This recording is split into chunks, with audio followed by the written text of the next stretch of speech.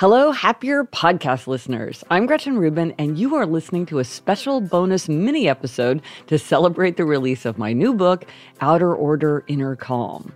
We hear from many podcast listeners who also love listening to audiobooks.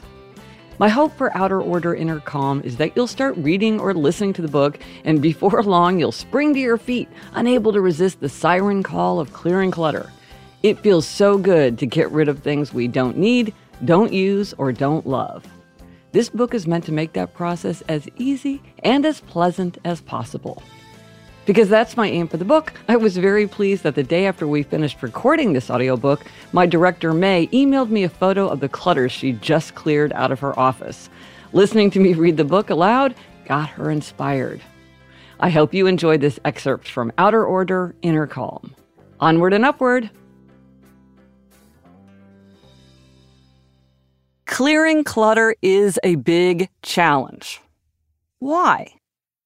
One reason is that the process requires us to make taxing choices about what to keep, what to discard, and why. Often, to make those choices, we must confront the reason that we've accumulated that clutter in the first place. Do any of these explanations sound familiar? This thing is so useful that someday I'll find a way to use it. I could get this thing fixed or altered. Life's too short to spend my time dealing with this thing. This thing was a gift, so I need to keep it out of respect for the giver. This thing hasn't been used up yet. Just wait, someday this thing will be a collector's item. I never had this thing as a child, so I want to have it as an adult. The more things I keep, the more I will leave my family one day. This thing reminds me of someone I love. If I deal with this thing now, if I make my bed or wash this dish, I'll just have to deal with it all over again tomorrow. I'm more creative with all these things around me. I can't deal with this thing until everyone around me agrees about what we should do with it. Someday, I might need this thing. I don't have the space to put away this thing properly. When I have time, I could do a cool project with this thing. Going through my things stirs up my emotions, and I can't handle that right now. Everyone I know has this thing, so I should have one too. I don't have the time or the energy to decide what to do with this thing. If I get rid of this thing, and other things, my home or office will feel sterile and stripped. I've had this thing for so long, I can't get rid of it now. I forgot about that thing. I didn't even realize it was there. This thing will feel lonely or abandoned if I get rid of it. I'll definitely use this thing as soon as I change my life in a major way. I'll get a puppy. I'll lose 30 pounds. I'll form a band. I don't know where to put this thing, so I'll just put it here. I have to leave this thing out where I can see it so that I remember to deal with it. It's exhausting to make decisions. Nevertheless, the crucial first step in creating outer order is to figure out what stays and what goes. Creating outer order becomes far easier when there's less clutter to manage, so it's worth the effort to sort through our possessions. At the same time, it's important to remember that outer order isn't simply a matter of having less or having more. It's a matter of wanting what we have. Make choices. Prepare yourself. Clearing clutter is exhausting because it requires us to make choices. And making choices is hard. It takes intellectual energy as well as emotional energy.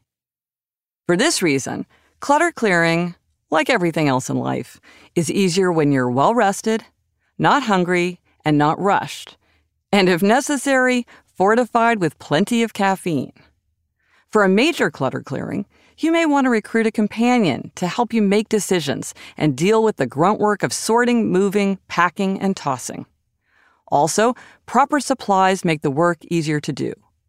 Ziploc bags, garbage bags, labels, storage and recycling bins, plastic gloves, cleaning supplies, a stepladder, a flashlight, a permanent marker, a pair of scissors, Boxes, packing tape, a box cutter, manila folders, and paper and a pen may come in handy.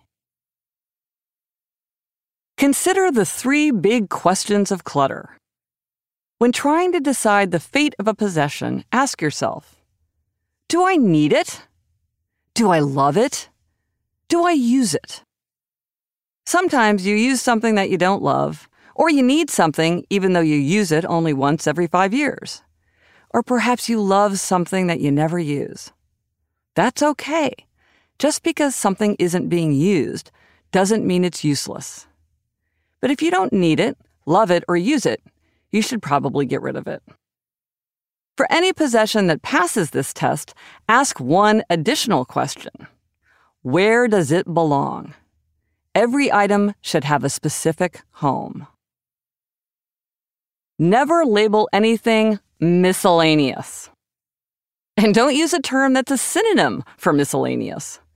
I once created a file called Active Useful Documents and then never looked in it again. Outer Order Inner Calm is available everywhere books are sold, in audiobook, hardcover, and all formats of ebook, Kindle, iBooks, Google Play, you name it. Thanks to everyone who pre-ordered the book. I don't take the support of my readers and listeners for granted. If you have the time and you're so inclined, leave a review on Amazon or Goodreads, share a photo on social media, and tag me with Gretchen Rubin. Thanks for listening. Onward and upward.